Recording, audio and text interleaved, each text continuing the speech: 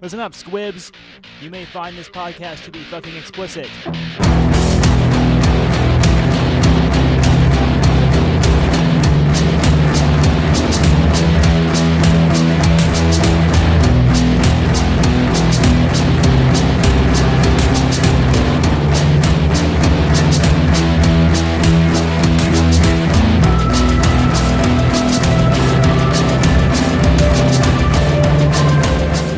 Welcome back to a brand new episode of the Shadowsworn Radio Hour. I am your host, Brendan Carrion, and I'm joined today by my good buddy, Adam. How's it going, everyone? And we have the newest member of our roundtable panel. You know him from Full Metal RPG. I bet you know him well. We got Ben. What's up, everybody? Welcome Excited to be here. Welcome to the show, Shovelhead. Yeah, no doubt.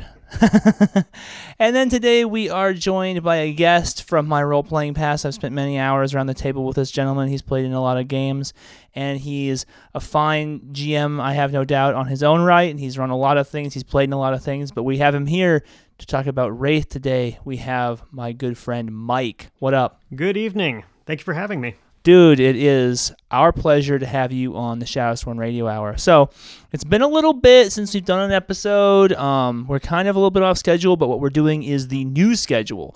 And I know that I made a little announcement. I probably made it sound like we had an FMRPG coming up first, but we had already worked out the scheduling for this Shadowsworn, so I thought, let's just go ahead with this Shadowsworn. Let's release it right away. This means that you probably won't get another Shadowsworn for quite a while. And then we had some other problems today with, life. Everybody was having trouble getting to the overtime. Spot to record. So there is not going to be a Forever Night review. And cue sad music here. I was sort of looking forward to that, honestly. Womp womp. Yeah, sorry. it's a beautiful tradition. It is. It's a beautiful tradition.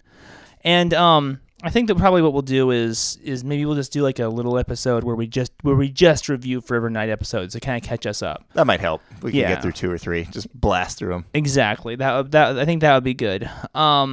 So, there's been a lot going on, and to reiterate what I said in our little announcement last week, we're now down to 2 episodes a month. We're going to do one Full Metal RPG that is a general round table role-playing conversation, and we're going to do one Shadowsworn Radio Hour a month, which is a round-table conversation about World of Darkness games, Chronicles of Darkness games, the Onyx Path line of games, and the White Wolf, now resurgent, main line of games. Thank you for listening always, guys. We appreciate that you're back, that you're so patient with us, and now let's just get down to the brass tacks of what have we been up to, Well, I feel like there's been a lot going on. I've had a lot going on. What have you guys had going on? Oh, you want to defer to me? Okay. Hey, I'm fine with that. Hey, new guy. What are you doing? We just relaunched Giovanni Chronicles. We just relaunched Giovanni Chronicles. For the first time in 20 years. Almost, I guess it's kind of appropriate with all the 20th edition books coming out. Indeed. And it's fucking rad. I was a little hesitant to join, I gotta say, a little hesitant. I had such fond memories from the first time, and I didn't want to, I just didn't want to, worsen the experience or have it carry over. You didn't want to do a RoboCop reboot, is what you're saying. Exactly. You didn't want a RoboCop reboot of this whole thing. No, and after talking over, we sort of decided that wasn't going to happen, and we decided to go ahead and do it. And it's been fucking great so far. It really has, huh? I feel like we had a really strong character creation session. We have some new guys that have come on. We've got some old who really showed some game in the character creation process. Indeed. It's an interesting crosscut of personalities we have playing in the game because we got 2 old school vets. We got Dustin back, and he's old school now, but he's not so old school that he played Giovanni the first time. So this is all new to him. This is the first time he's even played Masquerade. And he hasn't played any of the original White Wolf line, I think. What a lucky duck, right? Yeah. Because now he gets to experience the formation of the Camarilla and the Sabbat and stuff, and the destruction of the Giovanni or the Cappadocian clan. And he gets to experience that as a player character with no knowledge of it from just reading a whole bunch of books and shit like that, which is kind of cool. And then we got 2 new guys we've never played with, but they're both avid listeners of the show. We got Matt and we got Christopher. Shout outs to Matt and Christopher. Yeah, next session should be Christopher's first. Matt's first was last week. Yeah, and it was a lot of fun. Mm-hmm. Intros were made, and I think we're all sort of approaching it from new areas, or at least I mean I am, and I know that Jeff is as well. And now that we're sort of like more adult, it's almost like we have more like, I don't know, just insanely darker concepts, and just sort of like egged on by the new guys who had incredibly dark concepts. It was interesting because we were talking, Adam and I were talking at one point about what it's like playing WOD games, and how as a GM there's 2 types of groups that end up happening. There's the wrecking ball group that kind of coalesces and then just cuts a bloody swath through your game, or there's the completely dysfunctional group that is at each other's throats the entire time. And it really seems like at this point, the new Giovanni game is starting to look much more like a wrecking ball. We'll see what happens with the introduction of the 2 new characters. Yeah, I mean the 3 characters who've already played are the darkest of the characters. Yeah. And each one of them is single-mindedly horrific all on its own. And then when they kind of get together, the potential for just mass chaos and destruction is really horrifying. Yeah, you have to make it through the forming phase, though, before you figure out if they're going to coalesce like that. Because there's a lot of times where just one little thing will happen, and it'll almost cheese happened. that one guy off, and he'll be like, all right, my goal is to just wreck everybody else's plan. It almost happened again in this one, because I remember one of the signature moments the first time we ran Giovanni was actually between you, Ben, and you, Mike. Yeah. When your characters first met, literally the first times that your characters met, and Ben's character dismissively treated you like a servant, right? Yeah. And you took offense to that. My character, outside the player, the character didn't like that. The player didn't like that much either. The character definitely had issue with that, and it definitely set the stage for some difficult interpersonal interactions throughout the rest of the chronicle. That's 500 years of Vitriol, 2 people attempting to kill each other. That would be it. Yeah, that's what I'm talking about. Something like that almost happened, where Jeff's character walked up to Matt's character and said something similar, where he's, I see by your clothing that you must be the servant of somebody else. And Matt's character didn't care for it very much, and he made that known. But this time Jeff just backed off. My apologies. And so things are going well with that regard. I feel like there was a strong character creation, strong first session, and I'm looking forward to session 2, which is going to be on Saturday. Christopher and Dustin couldn't make session 1, and so their characters will be joining the main party from a different direction, and so we're gonna do this as kind of like a second party building prologue session. And then we'll get really into the meat of it probably in session 3. In session 3, it's going to get, real. It's going to get real. We're going to see some fucking blood and some fangs and shit. It's one of those nice things about Giovanni Chronicles. It gets real fast, and it stays real through the whole thing. It's not a light game. It's true. The first book, the first module is very thin. And really when you get to there's this preparing the adventure part. And then when you get to the actual adventure part, it's like 3 or 4 pages, and it's like, okay, and then there's these vampires, and they're fucking with you, So it cuts to the chase real fast. I am drawing it out because I like to be a slow burn guy. I like to give people an opportunity to get the feel of their characters before they become, eternal undead monsters. And I feel like that helps. So we'll see. Well, when we've been doing there's been some really good writing as people put together already. So we're trying to create a strong kind of narrative and some art to go with stuff. I'm thinking about starting a Tumblr page. I'm told that Tumblr, somebody was explaining to me Tumblr the other day and the way that the interface works. I think that it could be really good for our campaign with a lot of visual references and stuff. So that's our exciting news. What else? Adam, how's your Gamma World game going? We haven't run Gamma World since the last time I talked about it. I'm hopeful for session 4 coming up soon. Yeah, I'm hopeful for this weekend, but every time I have gone to run it, something has come up with somebody else, or the work has completely blown up, or something. So maybe this weekend. I've got my fingers crossed. I've got my fingers crossed. Yeah, I want to see how we continue on our journey to become the overlords. Yeah, it's going to be interesting. 'Cause Metro Phoenix. We've been out of the loop for a while, so yeah, we're gonna try and pick that one back up again and see where we go. But you're hoping to play this weekend. I'm hoping to play this weekend, but I was hoping to play last weekend, so I don't know. We're gonna see how it goes. But it was a near miss last weekend.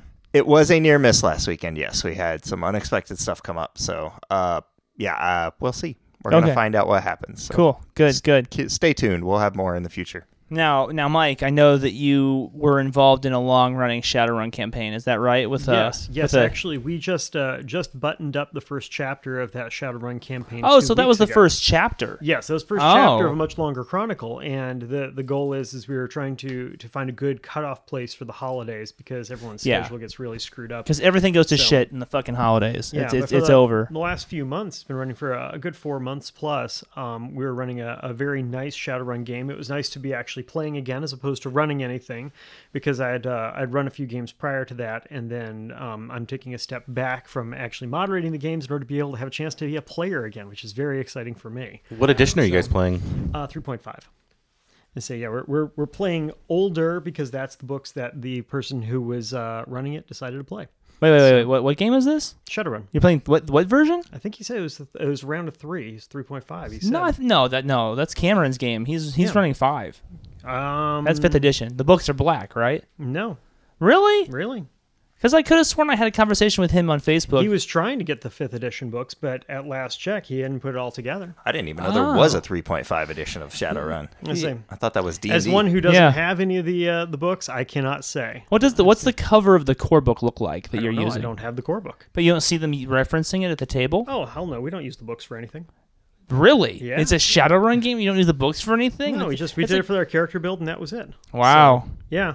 Wow. It's nice because for my character specifically, I structured it so that way I would have to do as few dice rolls as humanly possible. In Shadowrun, that's a difficult proposition. It's a very technical game. Yeah, that's part of the fun of Shadowrun is getting like a gigantic fistful of D6s and just hurling it down at the table like a hailstorm.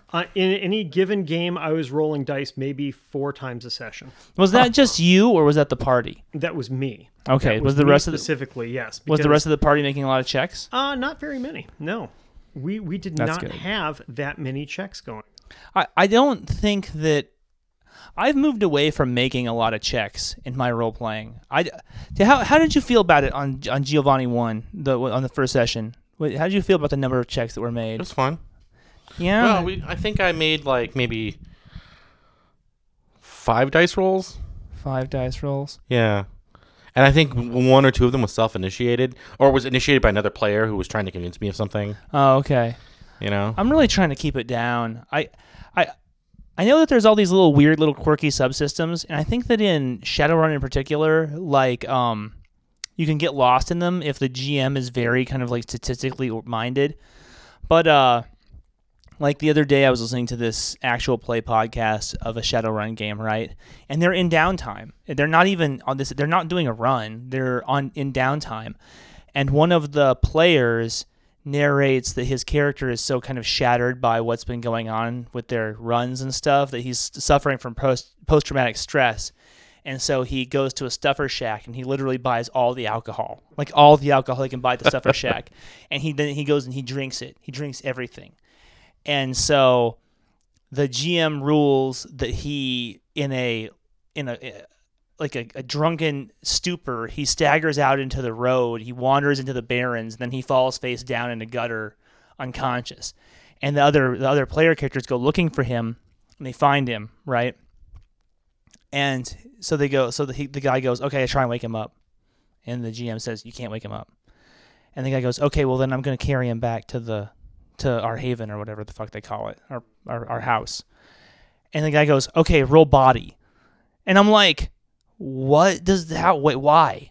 Like, why? How does this how does this forward the story to roll body to carry the guy back to the fucking house? Like, it doesn't. I mean, if he fails, then what's gonna happen? Then you're gonna have this guy standing here going, "Oh, how am I gonna get him back?" You know, that it doesn't. It's not interesting. It's not compelling. Like, why bother making the roll? So then the guy succeeds in the roll, right? And the GM goes, oh, well, he's really heavy. Take 4 stun damage for carrying a troll. I'm like, I mean, this is in downtime, you know? like what? Why does it fucking matter? It's like needlessly technical. Yeah, it's assigning points just to assign points Yeah. at that point. And Yeah. that's something that was really good about this game is it was almost entirely dialogue driven.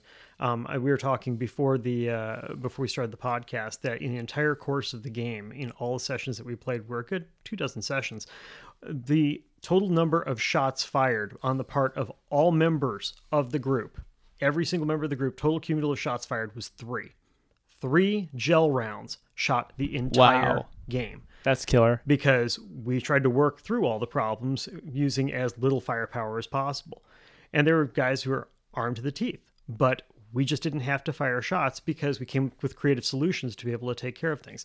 One thing that we were mentioning beforehand, one of the situations where, again, we're trying to reason things out, we pulled into a parking garage and there were 10 or so zombies in there. And of course, they're trying to reason out, all right, how do we take out the zombies? We realized it's easier just to use the van. So we just ran them all over. And that was, in fact, a dice roll that we had to utilize. And we managed to pull it off, much to the consternation of the GM, which was fantastic because I think he assumed that it was going to be a long, drawn-out firefight with us having to deal with things coming out of shadows. And we just turned the lights onto the front of the van and backed over everything.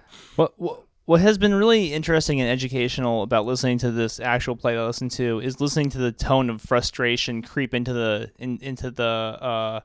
GM's words. Because I remember the last time I ran Shadowrun, and I would set up these runs, and I'd be like, okay, this is going to be tough. They might not make it.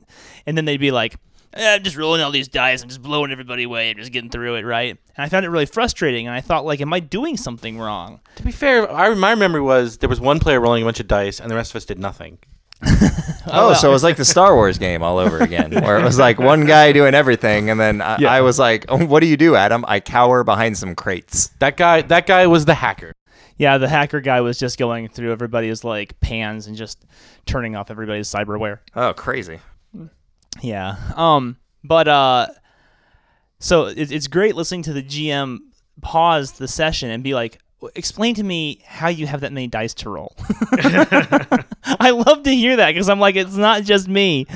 Anyway, so now we're talking about Shadowrun, and it's a World of Darkness podcast. But I really feel like Shadowrun and World of Darkness are kind of like cousins. They have that whole new, like, Unseelie Courts book or whatever they just put out, and it's the Fae book where it all takes place in the land of the Fae. So they're pretty similar. I think at this point it's pretty well known that when Mark Ryan-Hagen was developing the storyteller system, he basically just looked over Shadowrun's shoulder and said, I like that. I'm going to turn it into D10s. And that was the genesis of the storyteller system. And on that note, Adam, I have a little something to show you after we're done with this. It's a choice little find I found at the at the used bookstore. Oh, all right. Which is the game that Mark Ryan-Hagen ripped off the subject matter for Vampire the Masquerade. Really? Yeah, it is the predecessor to Vampire the Masquerade. It's called Nightlife. Huh. And I heard about this game when I was in Seattle. That Mark Ryan-Hagen had this idea about how a game he wanted to do, and then he encountered these guys who published this game called Nightlife at Gen Con. And the big conceit of this game was it's a world of gothic horror, and you are the monster. And he was like, that sounds really interesting. Right. And when you see this game, you'll be like, whoa. Yeah. It's kind of like finding, like, in Sir Francis Bacon's, like, attic, like a script called, like, Romeo and Julia. Yeah. You know what I'm saying? And you're like, huh? Yeah. You know, it's really interesting. It's really interesting. Oh, cool. I to it. I want us to do an episode about it, but, like, you know, after we've had a chance to really go through the document. So what's coming out, guys? What the fuck's coming out for White Wolf? Anybody watching stuff? So I went on their page and looked at that. There was an update about Pugmire, which boy, all up on's that Pugmire. Oh, Pugmire yay. hotness. Yeah, I understand that you're like number one fan, right? I am Corgi. I'm gonna play Corgi and Corgi Paladin, and I'm just gonna play Pugmire that's the Gamma World's eventually gonna become Pugmire. Just so you know, it's a little spoiler there for you. They're all going to get replaced by sentient dogs. So Pugmire, and then the other big update was the Beckett's Jihad Diary update that they just posted on the 9th, where they were talking about, we met our stretch goals, so that means we're going to do X and Y and Z, and we're going to have like these other signature characters show up in it. And I was just kind of like, I couldn't care about this even a little bit. So okay, here's the thing: is I know you and I have bagged on the Beckett's Jihad Diary like pretty roundly, but I'll probably buy one on print on demand if it's cheap enough. I'll buy one, but.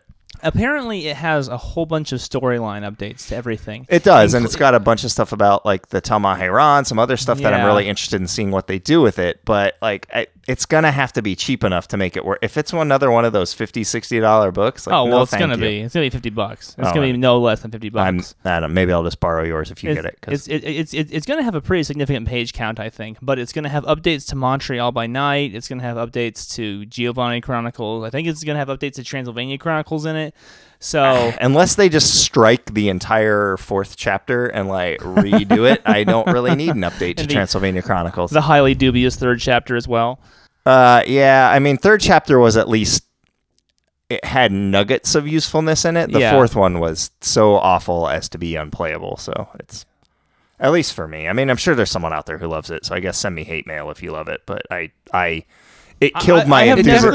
It killed that game for me. I stopped running that game as soon as I got done reading the 4th one. I was like, I'm not going to run this. It falls anymore. into that sort of like 90s land of excess and like comic booky kind of like, yeah, it's like crazy shit. Maximalist. Yeah, it's just when they got into that phase where like, nukes are the solution for everything in the world of darkness. So there's going to be like nukes in it, and it was just like, wait, why? Yeah. Like when they did that thing with Ravenous where they're like nukes, and then they did the thing with the End of Wraith where they're like nukes, and then and that was part of the Ravenous thing, and then they did the thing with Bilismar and the 4th Transylvania Chronicles and nukes, and it was just like, all right. I mean, I get it, guys. Also, wasn't there a nuke thing with the end of the Tremere, with the Goretrix and all that shit? No, that was Goretrix. They invited them all to that ritual, and then Tremere was like, haha, suckers, it's Tremere. Yeah. I'm here. And he took over Goretrix's body and like immolated all of them. Yeah, lame. It was stupid. I noticed that Promethean the Created is now in print, so you can get that in your print on demand. That's no longer just a PDF. That's pretty hot. They have the pre-print alpha versions of Kinfolk and Secrets of the Covenant. So, yeah, Secrets of the Covenants and Hurt Locker. Or Hurt Locker, that's the other one. Kinfolk's the one that released, and Hurt Locker is the other one that's pre-release. Yeah.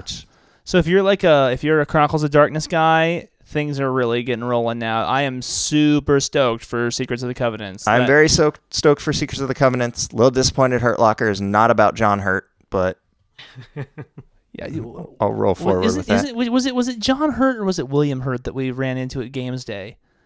At GW Games Day. I can never remember. I wasn't there.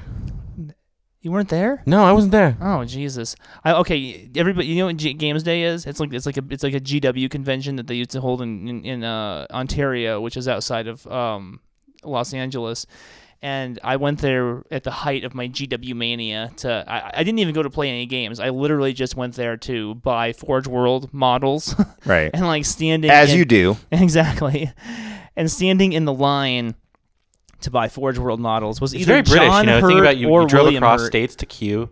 Yeah, I did. It was to buy something. It was one of the Hurts, and I made eye contact with him and recognized him, and he did the thing that like when I moved to LA and lived there for a long time, I became very familiar with, which is they can see it in your eyes and you recognize them, and he like looked away really quickly with this like "don't talk to me" thing, and to this day I always wonder, was he there buying Forge World shit for his kids? Or was he, like, there to buy himself some shit? Like, he really wanted the spaced armor for his, like, Land Raider doors. You know what I'm saying? He wanted some Death Guard insignias. I guarantee you he wasn't playing Tyrannid, so. Why?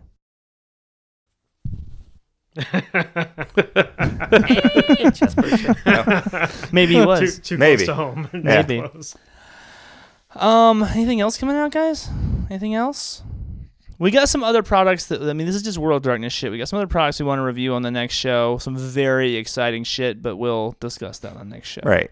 Yeah, that's not the place for it here. Right. Other products, they had a really good run where they put out a ton of stuff, Ghouls and Revenants and the Tamahera book. And, yeah, I'm still trying to recover from it. I don't have any of that Hunters shit. Hunted and all that stuff. Like, they put out a ton of those books and like just a big here's a dump. And then it was pretty quiet after that. It seems like they're really focusing more on werewolf, because that was like, it was Kinfolk and the Book of the Worm and the other one. They do always seem to have a bunch of werewolf shit coming out. They come out in bursts. Never fucking ends. And so I don't think Vampire is in the burst right now. I think they're prepping the next big burst of whatever it's going to be, which my guess is, given that Mage came out third, it's probably going to be Mage stuff, but I don't know for sure. We'll see. I don't know. I don't know. I've always been tempted to buy the Technocracy convention books, but I haven't gotten them. So. There's that new Dark Ages book coming out, which is cool. I'm looking forward to that. Which one's that? Like Tome of Secrets or something. Oh, okay. It's essentially an expansion for the 20th anniversary edition of Vampire: The Dark Ages, which I know I have been quite salty about on this show, and I've been like, oh, blah, it doesn't hold a candle to the old books, and it's very dry to read and all this shit. It is very dry to read. But this is what I will say, is that as I am running a Giovanni game, that book has so much utility. I mean, that's the thing, is it's a toolbox. They what's did so that whole crazy. thing with Chronicles of Darkness, and I'm starting to see it creep into the World of Darkness stuff. Where that's what that's essentially what the 20th edition book, 20th anniversary edition books are. That's what they are. They're very hard to read because they're super dry and they don't hook you like the old ones do. But as a GM, it is one-stop shopping for pretty much everything that you need. If there's a weird bloodline, it's in those books. If there's a weird discipline power, it's in those books. Dude, if there's a background or anything, it's in those books. So you don't have to truck what you around. Want it for are the goddamn roads, man. Because you go into Dark Ages first edition, which I love. I love that. It's a beautiful edition. Right, and the roads are like 7 roads all over the place. And some of them are in not even Dark Ages books. Like some of them are like, go see Player's Guide to the Sabbat, and you're like, but in the core book, okay. there's nothing. You know, you have to pick it up in the Libellus Sanguinis stuff and in the other source books, Winds of the East and all this kind of crap. But you buy Cappadocian book, the Bali book, you get that Salubri book. 20 book, and it's just like, go. It's got all the shit that you need. It's fucking great. So you know what? I'm changing my grade on VDA 20 from, I don't know what did I give it before, A-. I'm giving it now an A+. Well, no, I'm giving it just a regular A because it's still boring as shit to read. And see, that's the thing. Is I'm like to the point with them where I'm like, they get Bs. Like, I don't want to read them. They're useful, but I don't enjoy my time with them like I did the other ones. I have gone out and spent an ungodly amount of money on first edition Dark Ages books. I mean, and speaking of Transylvania Chronicles, the only one that has any value is Transylvania Chronicles 2. You can get Transylvania 1, 3, and 4 for like $10 a piece. Right. And then for whatever reason, you need no less than 30 on Transylvania 2. You know why? Because 2 is Son of the Dragon, and it's got Dracula in it, and that's what everybody wanted to play. No one gave a shit about anything except when Dracula showed up. They said, get the book with Dracula in it. Then the third book come out and everybody said, what is this bullshit? And they didn't buy that one either. The first one was pre-Dracula. The second one was Dracula, which was the one everybody wanted. And then the other ones weren't really worth talking about. I think that the second one has a lot of metaplot stuff in it too. It does. It has some really big deal metaplot stuff. So people who are like super canon hounds feel like they got to own it. It's got a lot of the stuff with the Capula in it and the Cathedral of Flesh and Yorak and all that stuff. Yeah. So it's like, and Yorak is great. I love Yorak. He was a hell of a lot of fun to run as a GM because he was just insane. But it's that's the best book. The third book is lackluster. The fourth book is an abomination. And the first book is basically just window. The second book's the one I remember the best as a player. So. Right. Yeah, the second book was the one that everybody remembers. But the one thing I will say for the first book is it gave me all of the tools to make all of the characters that you guys spent the remainder of the time in that chronicle hating the guts of. Like, I just remember there was this whole, like, swath for a year where everybody just wanted to murder Nova Arapod. I remember murder Nova Arapod. That was, like, everybody's goal for the longest time was we must murder Nova Arapod. And I was like, man, I can't let this character die. She's too good. She was way too much fun. One of the things that's kind of interesting about Giovanni Chronicles and Transylvania Chronicles is that even though Giovanni Chronicles was written first and predates the Dark Ages series of books, it's almost kind of like a sub-chapter of Transylvania Chronicles. It happens right in the middle of Transylvania Chronicles. It really should have just been part of that line, and I really think that when they were writing the Dark Ages stuff and they were saying, oh, let's do a full line for this, that I think that they were inspired a great deal by the success of Giovanni Chronicles, and I think that Transylvania Chronicles was like, oh, now let's tell the whole story of this thing. Because if you try and if you going back, when I ran Giovanni the first time, I hadn't read Transylvania Chronicles. I was just like, oh, I read all the Giovanni books. That's all I need to know. And then it became clear to me from talking to you, because you were running Transylvania concurrently, that there was a lot of overlap in what was fucking going on in these goddamn stories. Mm-hmm. So now I'm really educating myself on what's going on in that storyline.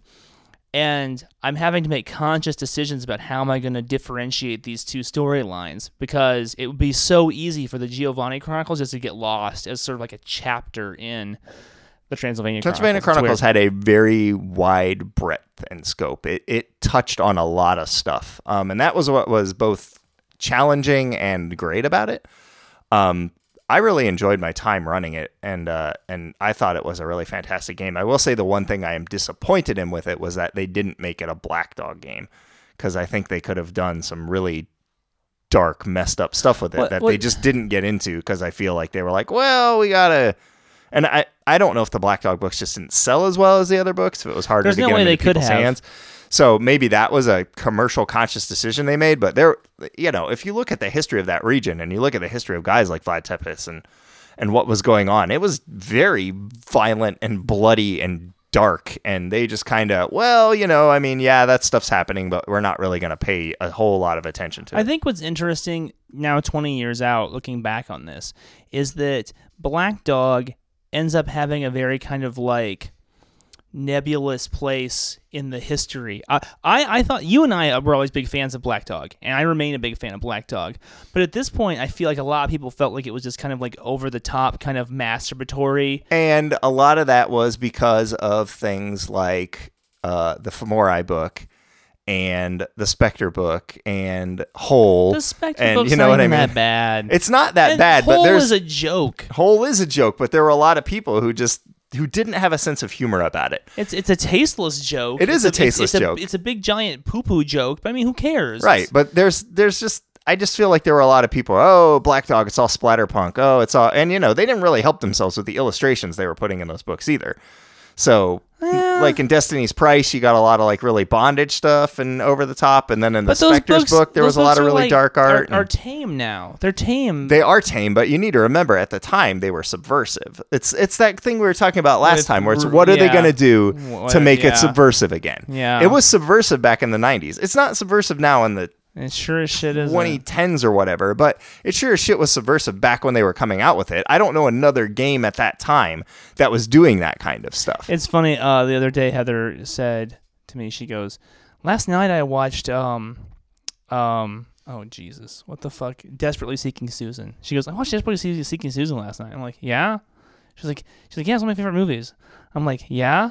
She goes, "I remember it being like so risque, but it's just not." I'm like, no. They probably do worse stuff on TV now than all the like really saucy shit that Madonna was doing in the 80s, That's the thing. I remember watching all those movies like the Terminator, the original Terminator, and Aliens and Highlander and all those. And you look back on them now and you're like, this isn't even that bad, There's not really much even going on here. I mean, a lot of those things at the time, they were pushing the envelope, and you kind of wonder if they didn't push the envelope, where we would be today. Yeah, we get to Antichrist from that. Yeah, I mean, they're laying down those foundational blocks, which we keep building off of. But as we're trying to capture people's attention, I mean, we see this escalation in violence. Yeah, it's once you shock someone, you have to escalate it to get to that next level of shock value. Yeah, so in many ways, we should actually be treasuring the fact that we managed to live through the risque moments. We don't even have risque today. It's either explicit or not. Yeah, I mean, it's like little kids are at home watching like Russian beheadings or something on on YouTube. I don't know how you get much worse than that. I don't know what a Black Dog book would look like now, and it's obviously a topic for another episode where we could just talk about Black Dog. But I was very dismayed to be listening to our friends on Darker Days, and they basically were saying that they hate the Black Dog line, and that killed me. It was like a stake into my heart because I love the Black Dog line. I'm trying to think of a Black Dog book I don't like. Like, I love Fomori. I love Spectres. I love the Giovanni Chronicles. I love Destiny's Price. Like, what other ones were there? Dude, well, we'll get there were the clan book ones. One of the clan books was one. Bali. I like that one. Yeah, the Showa Charnel Houses of Europe. Oh, Showa, yeah. Showa is that is a depressing game. That's one of those books that it seemed to be a deviation from the rest of the Black Dog line. A lot of the Black Dog line was explicit. This one was just very factual in the way it delivered. But it dealt with really dark themes that I know when I read it, when I was done with that book, I put it down and said, I can never ever run this because I can't do justice to it. Yeah.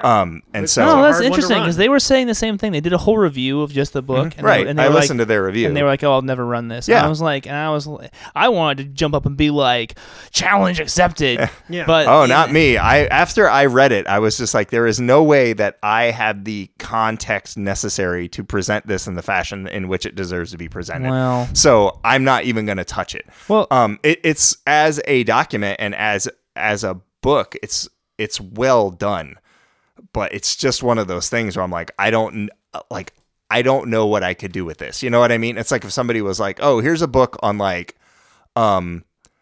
child sex rings, and you can run a game about this. I don't know what I would even do with this. I don't know how to broach this. I'd run the shit out of that game. I don't know. I'm a fucked up person, I guess. To me, there's like very few taboos in terms of what I'm willing to do at the gaming table as long as the people who I just are know there I'd be are running down. that game, and some guy would come in and he'd be like, "I'm gonna play Jokey McPederist guy," and then I'd just be like, I'm going to murder you now. Like, not even your character, just you as a person. I'm just going to murder you. You got to vet your players, though. There's got to be buy-in. I mean, it always comes down to this when we're talking about horror gaming. We talk about this once an episode, which is you got to have buy-in. Maybe we should rename the podcast. You got to have buy-in. See, I feel like you've always had, I don't know. I feel like you've always had choices of players, whereas I've always kind of just been whatever I have at the time.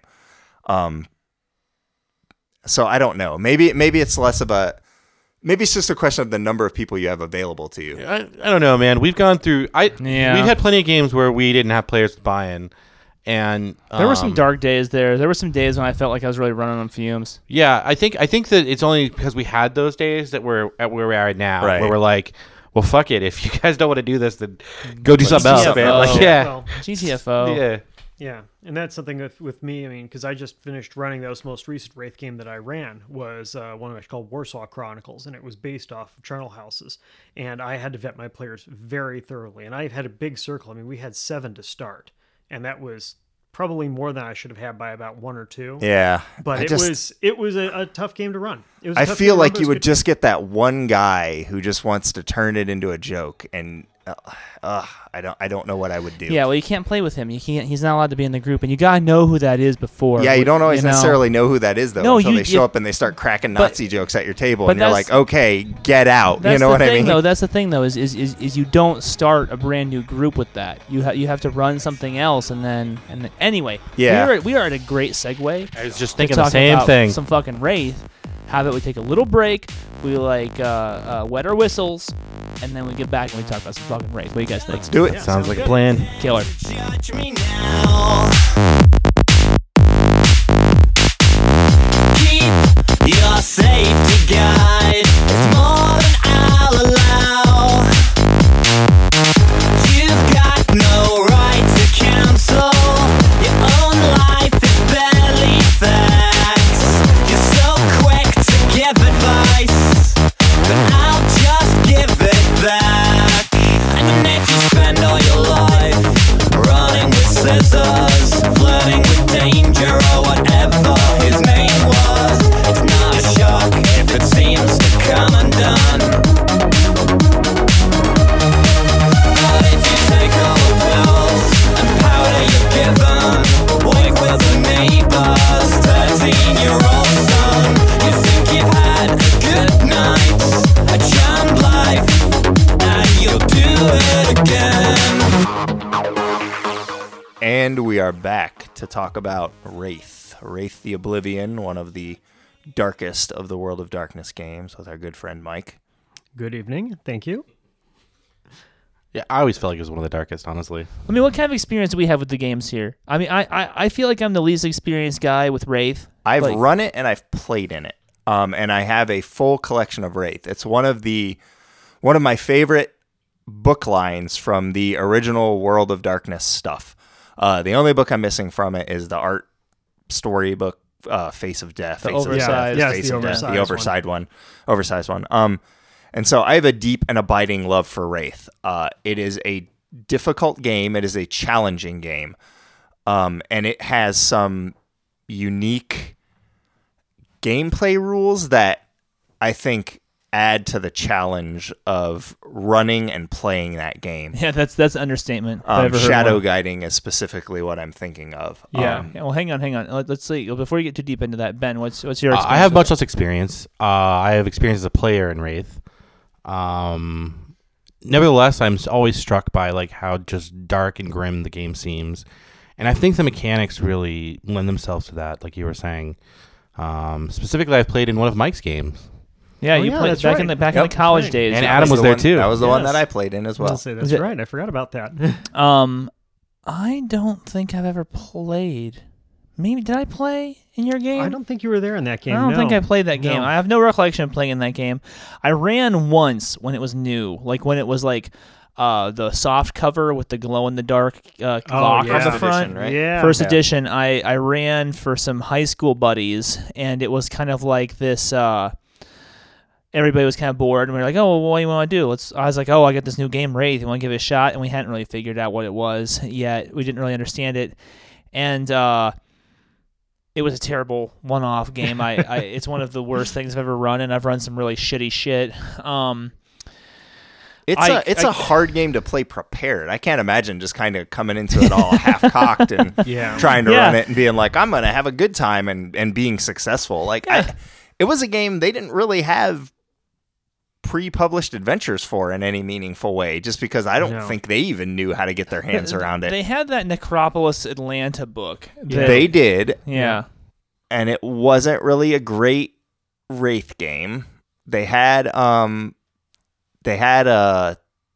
the Ends of Empire stuff that was meant to be Yeah. like a storyline book, but that was just like this big, here's a bunch of stuff that happens, and like Yeah. we're gonna railroad Yeah. your player characters through this, and they're gonna see all the stuff that happens. And it was interesting. One of the things I always thought was great about Wraith was the progression of the story that they put in it, of the character who eventually becomes the ferryman, who's like one of the last Memnoi or whatever, Yeah. who carries the memories of Charon around for him, and I always thought that was one of the few fictions in White Wolf books that I looked forward to reading.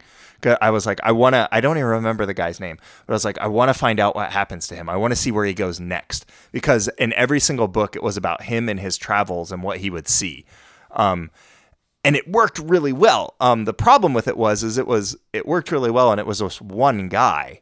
And so with Wraith, if you're going to play it in a meaningful way, you're going to have a table full of people, and bringing them together is incredibly difficult because everyone has their own passions and their own fetters. And unless you can work with the players to get overlap on some of those, everybody just goes fractious and goes off in their own direction. Yeah. Because I remember in your game, I left the main group Mm-hmm. and I was off doing my own thing. So there were entire portions of that game where it was just you and me talking. Yep. And then entire portions where I was just sitting there while Well, the rest of so- the group did stuff. And I was just also sat on talking the because I was- sidelines. I was all your- right, all you were right, my all right. shadow. Hang on. Before we get too deep into the nostalgia tar pit here, let's kind of create a context for if somebody's out there listening to this show, and I doubt that there is any such person who doesn't know what the fuck it is we're talking about. Let's give a little bit of context, which is Wraith was the fourth game in the Storyteller series, right? And in it, you were supposed to play a ghost. Okay, you're supposed to be you're a spirit, a little right. Yeah, and this- incorporeal being. This is part of the challenge of Wraith, and Wraith is far and away my favorite World of Darkness game. It is, and It's a great game for seeing how people work, not just as players, but how people's personalities are really expressed. But it's particularly challenging because you really can't go into it as a novice. You had to have done some amount of role-playing before and kind of understand who you are and how you come to a game, because if you don't, it's very difficult because you're not just playing one person, you're actually playing two entities. You're playing both yourself as well as a dark persona of someone else. So that already puts an extra dimension of difficulty on there. And you don't necessarily have any control over the composition of the other person's dark side either. Precisely. They kind of come in and go, here is my shadow that I made, and here's my dark passions, and you're going to be running this, and you just kind of go, oh, okay, well, how do I make this as work? As a player character, you assign the traits to your shadow, and then you pass that shadow to somebody else to play? Well, not always. And this, again, to put it into context, typically with a Wraith game, you play recently dead. I mean, some of the Wraith games will have people who have been dead for a long period of time, but by and large, you are a recently deceased individual who finds yourself in a darkened version of this reality. And that place, which is called the Shadowlands, it looks similar to this, except corrupted, decrepit, falling apart. There are different aspects to it. The advice is your dark passion should be dark reflections or self-destructive urges of your counterpart, of your main character. So if you're playing a character who's like, my fetter is my wife, and I want to let her know I'm still here and that I love her as my passion. Your dark passion should be, it's her fault I'm dead. I want revenge. Well, we should probably explain what passions and fetters are to people who don't know coming in. Well, I mean, I think it would help to, because I imagine this kind of conversation is going to be very technical, because Wraith is a very technical It gets game. weirdly technical. So you were describing what gets called the Deadlands, right? Yeah. There's the Shadowlands are essentially Shadowlands. a dark reflection of this world. And people who are familiar with Stranger Things will know the Upside Down. Certainly. I mean, this Upside Down is Right. pretty So it's much like a just decaying version of our world. Sure. The other thing is that it's connected to the Tempest. Sure. Yeah, But go ahead. part of the challenge of this, though, is that, I mean, even before we get into the nuances of the Tempest or Stygia or any of the Dark Kingdoms or things of this nature, all the technical details, the reality is that most of the Wraiths, the players who have died and are now existing as ghosts, they're not quite sure why they're there. They don't know why they exist in this shadowy temporal realm where reality just seems to be the other side of the shroud, just barely there. They can almost touch it, but they can't really interact with it. Right. Most of them aren't aware of why they're there or what to do. And this is the big challenge in Wraith, is that you have these two, well, you don't want to call them polar opposite forces because we don't really know what they are. On one side is what they call oblivion, which is the sort of dark urges for you to self-destruct, to decay, to completely annihilate yourself. On the other side is transcendence.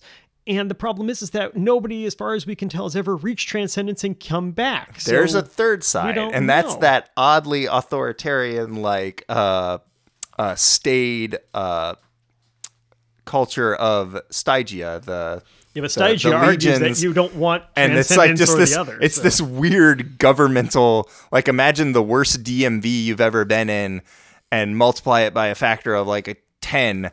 That weird, like, governmental, super hierarchical, very unchanging government of the dead, where they're just kind of like, come in and get your number, and like, we're gonna assign you to your legion. And so the game starts with this dark reflection of the real world. well, the game and then starts with you having your call removed. Really, well, Again, assuming like- you die, you find yourself in the dark version of this reality without and you're really not able to any- free yourself. Someone else has to free you. most of the time. And yes, so true. that's where you can either be, there's merits and flaws around who frees you, but like, you can be captured by a guy who basically is just going to take you to Stygia and have you forged into a coin. And that's kind of the way that they recommend introducing everyone to that whole government of the undead and everything, is they got reaped by somebody who's going to take them to Stygia, to the local branch of the Stygian offices, and then they're going to get assigned their legion and everything else. But Stygia is, in and of itself, it's very kind of surrealistic and kind of over the top. And to be totally honest, seems a lot like hell. It looks and feels kind of like a very grim and foreboding hell. Well, Stygia is supposed to be the bastion of protection inside of what would seem to be hell, that is the Tempest. Underneath the reality of the Shadowlands is this constant flux of energy that one would call the Tempest, and Stygia was constructed as sort of the bulwark against it. It is actually a city-state, for lack of a better way of putting it, that exists specifically to resist the powers of Oblivion and the powers of the Tempest, to be able to pull people apart. Right. It floats in the Sea of Souls. Yeah, and it's an island, for lack of a better way of putting it. And it is a kind of a topsy-turvy place where a lot of the supposed rules of reality don't exist. But simultaneously, there are some governing forces there, and it is the seat of power for a lot of the Iron Lords, as well as this sort of complicated power structure where people are fighting for control of who knows what. Because nobody's really established why they're there. That's why you have heretics who are constantly arguing that people have been damned. This is their version of purgatory. They must burn off their sins. There's you have hierarchy. some people the hierarchy who say, we're dead. We can't make sense of this, but we're going to create order. And they're based off of Roman military legions. You have individuals, the renegades, who are there just to overthrow the hierarchy. I mean, you have all these different power plays. Those are going kind of the against each broad other. brush. But the thing to remember, too, is that everything in Wraith is based off of resonance and emotion. So that's where your passions come into it. And that's things like places of great resonance or items of great emotion. When they're destroyed, they leave a remnant behind in the Shadowlands. So like, if you had a gun that was used to assassinate a president and it was destroyed, it would transfer over to the Shadowlands. You have as a potent artifact. As potent artifact, like they Okay. talk about, even though it's not destroyed, like the Ferris wheel in Pripyat, Ukraine, is in the Shadowlands. Mm-hmm. There's all of these buildings and The Library of Alexandria. Library of Alexandria is in the Shadowlands. The Right, buildings, right. as they disintegrate, they go from over. Vampire is in the Shadowlands.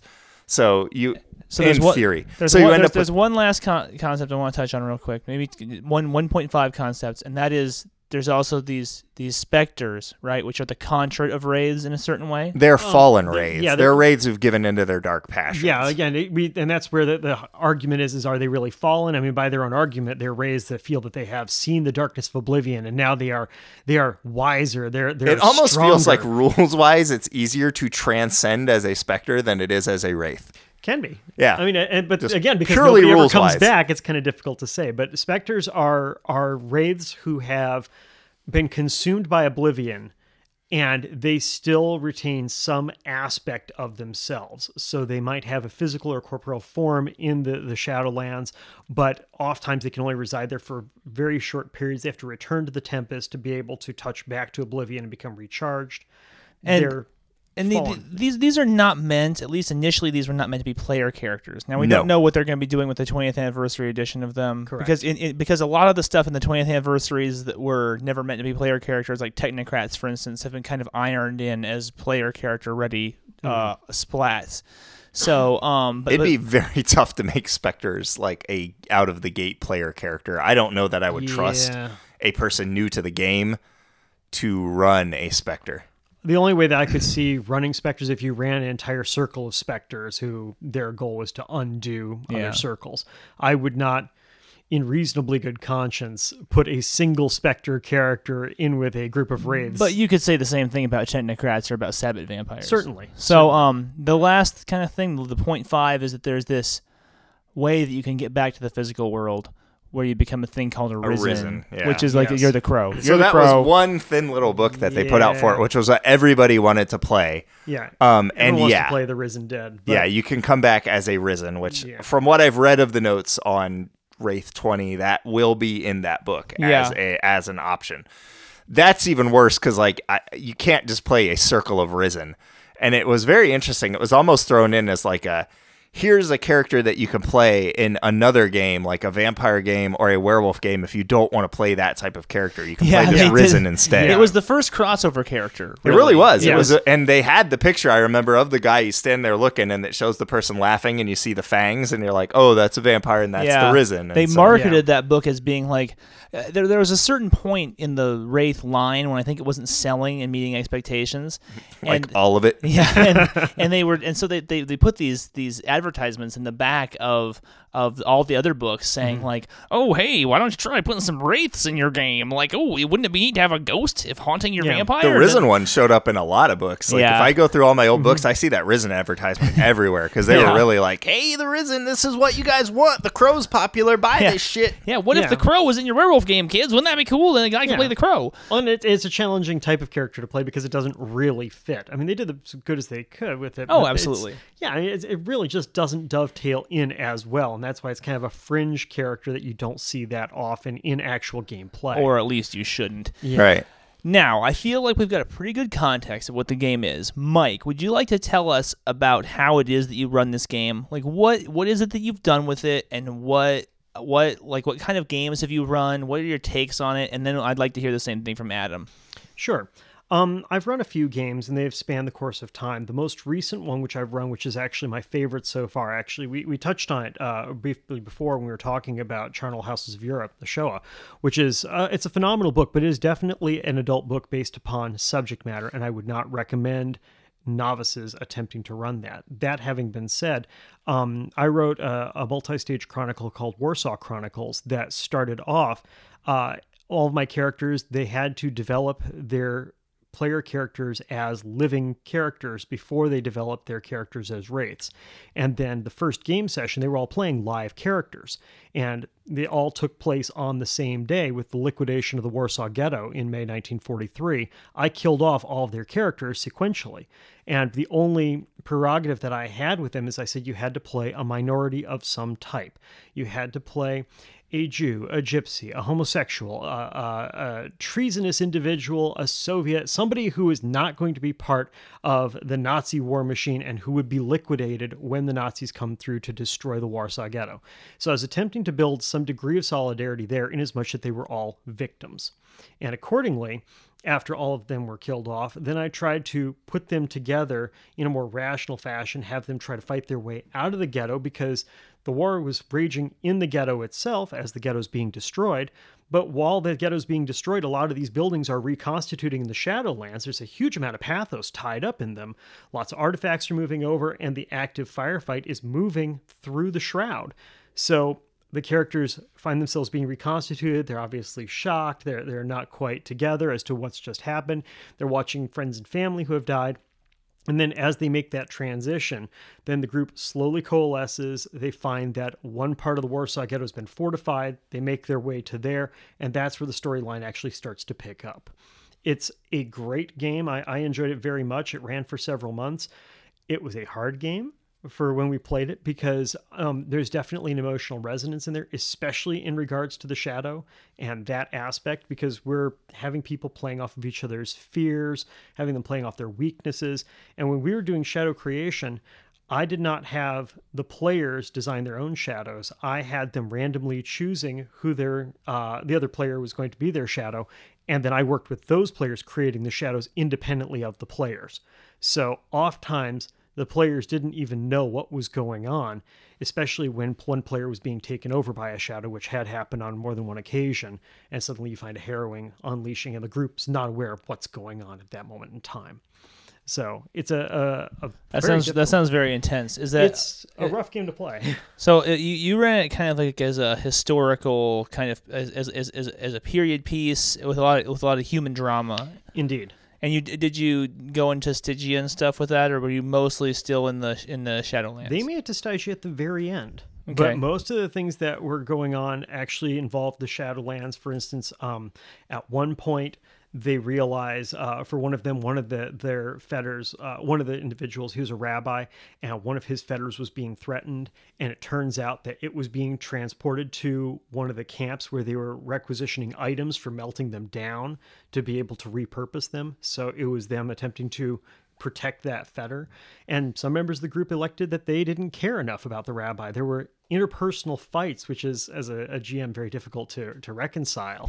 Watching these individuals fight it out, because you might have somebody who's a seditious individual over here, and his character may be a minority, but that doesn't mean that he necessarily likes all other minorities.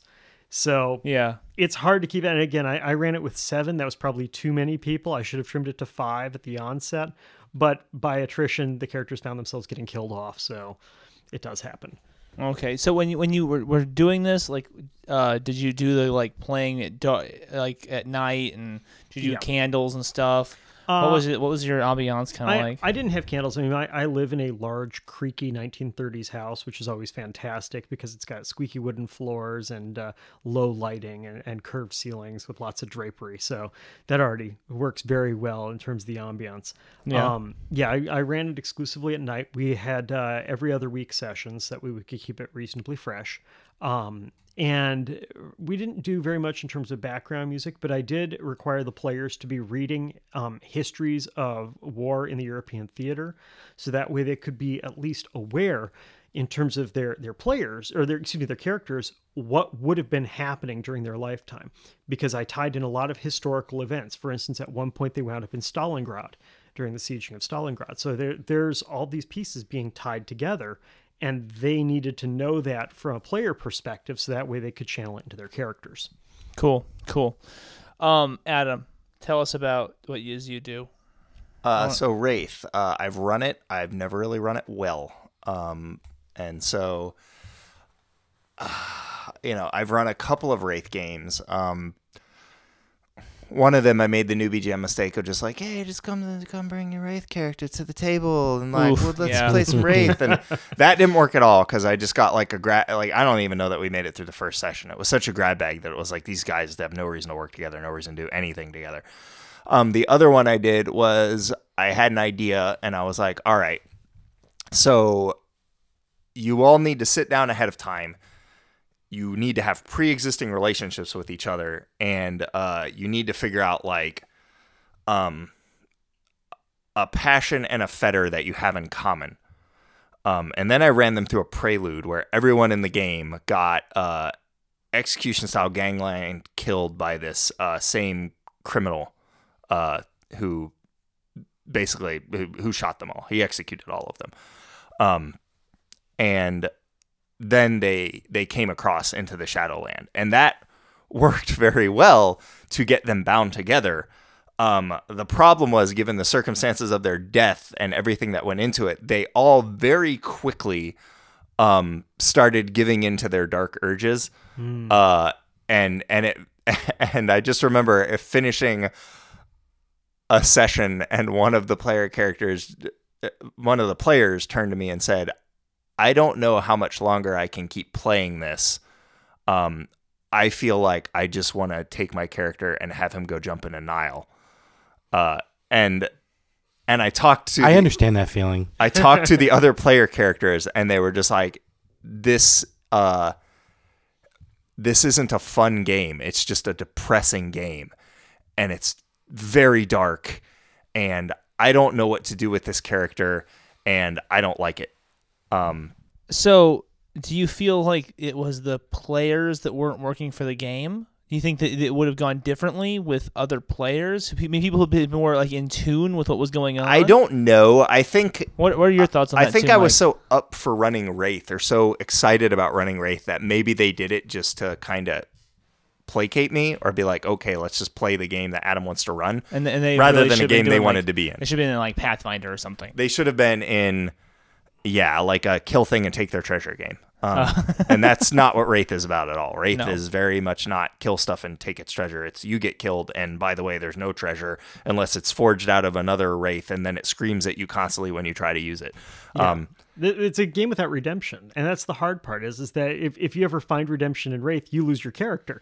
So you're always walking this very fine line. It's the same thing with Vampire, though. I would argue Vampire is a game without redemption, but Vampire, people seem to have fun playing it. The difference between Wraith and Vampire, because both games are about degeneration, right? Mm-hmm. Ultimately, you're trying to survive, keep your humanity, whatever.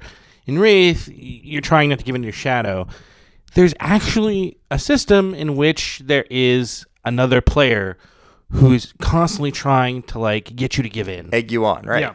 Yeah. And that's the hardest part, and that's ironically that's one of the best parts of the game too. I mean, because were you my shadow in Wraith?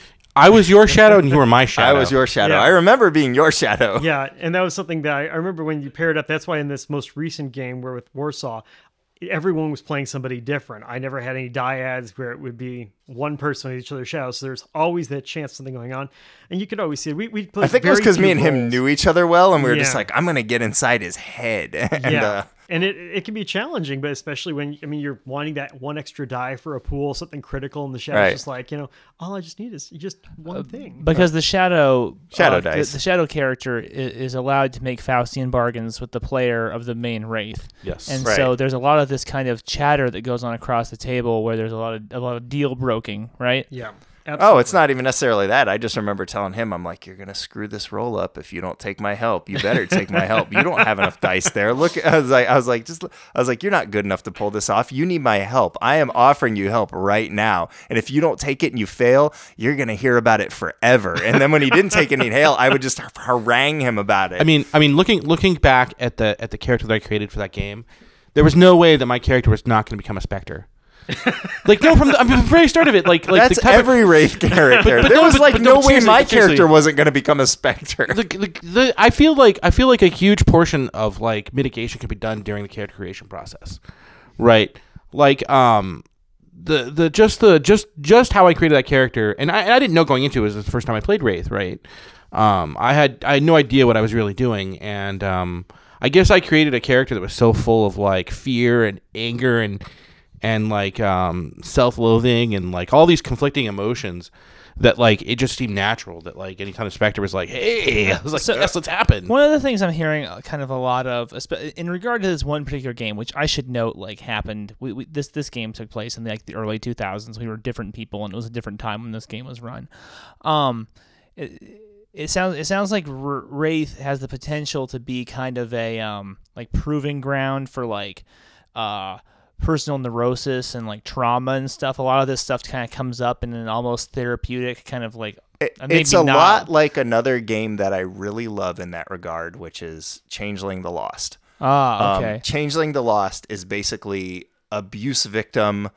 I don't even want to call it the therapying, but it's you are a victim of abuse, of horrific abuse in that game, and it is trying to come to grips with what happened to you, and what you now are, and your disassociation, and the fact that something took over your life, and is living your life now, and Wraith deals with a lot of similar things. It's your life, your old life is gone.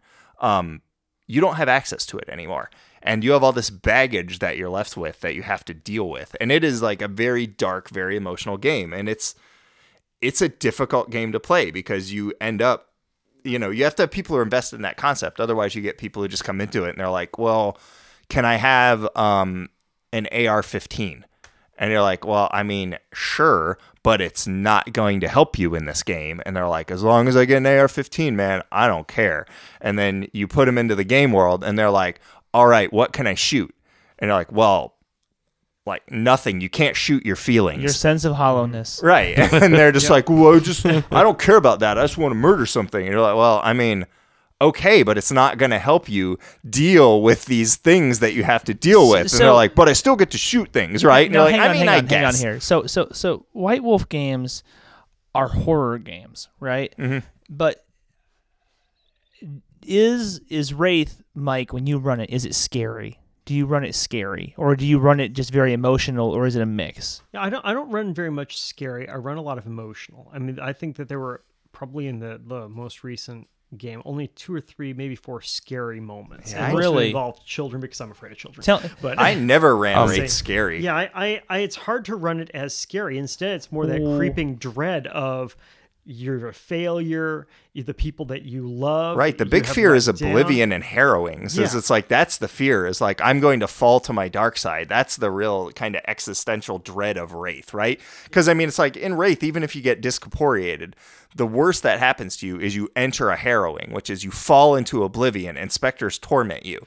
And then you come back from the harrowing at the end of it, assuming you pass through it, and you're mostly whole. Yeah. You're like, oh, I'm back. You may lose a point of corpus or whatever, but you're back. Well, I just hear you guys talking a lot about like mechanics, but not about like how scary those things sound. Well, those this- things sound scary as fuck. Yeah, this is just it. This is why I can't run it in terms of fear unless you want to count the fear of the player. And I try not to put that in, but sometimes it's not going to lie. It's a horror game. Why shouldn't the player be in fear? This is why if you can get a read off of people, like for instance, one of the players in the most recent game, the player had a fear of open fields.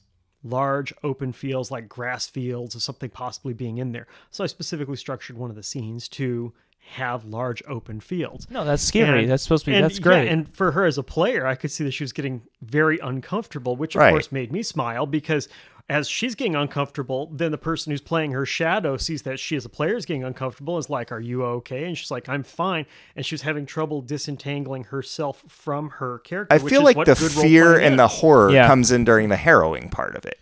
But it doesn't have to be. But the issue is you don't necessarily have control over when those happen. You can plan for them. This is what the deals with the shadow are for. The shadow can force those things. The shadow can force them, and that's semi-helpful. But again, you as the GM don't really have a lot of control over that. I see Ben making a lot of motions like he wants to talk. Ben, why don't you go ahead and just throw some light on this? I feel like Wraith, at least in my experience as a player, is very like the character you set up is a very personal character. The feathers and all that stuff that go involved in that is very personal. It's not like really a group thing. And I feel like the horror comes in as a very personal thing as well because of that, right? Like even when you're playing like a character who's trying to be like not give in, right? Who doesn't want to give in, who wants to sort of like triumph's a bad word, but like rise above what's going on. Transcend. Yeah, transcend, sure. But trying to protect those things that that he still like loves in the mortal world and just constantly failing too all the time because you're very limited in what you can do in that regard. You're a ghost. How do you like stop that stop the stalk from killing your wife, you know? Right. How do you stop your daughter from getting mugged? Yeah, you can't. And the horror comes in, I think, being constantly like subjected to these kind of things and having no way to really change it but trying and failing all the time. And at some point you feel like you just have to sort of give in.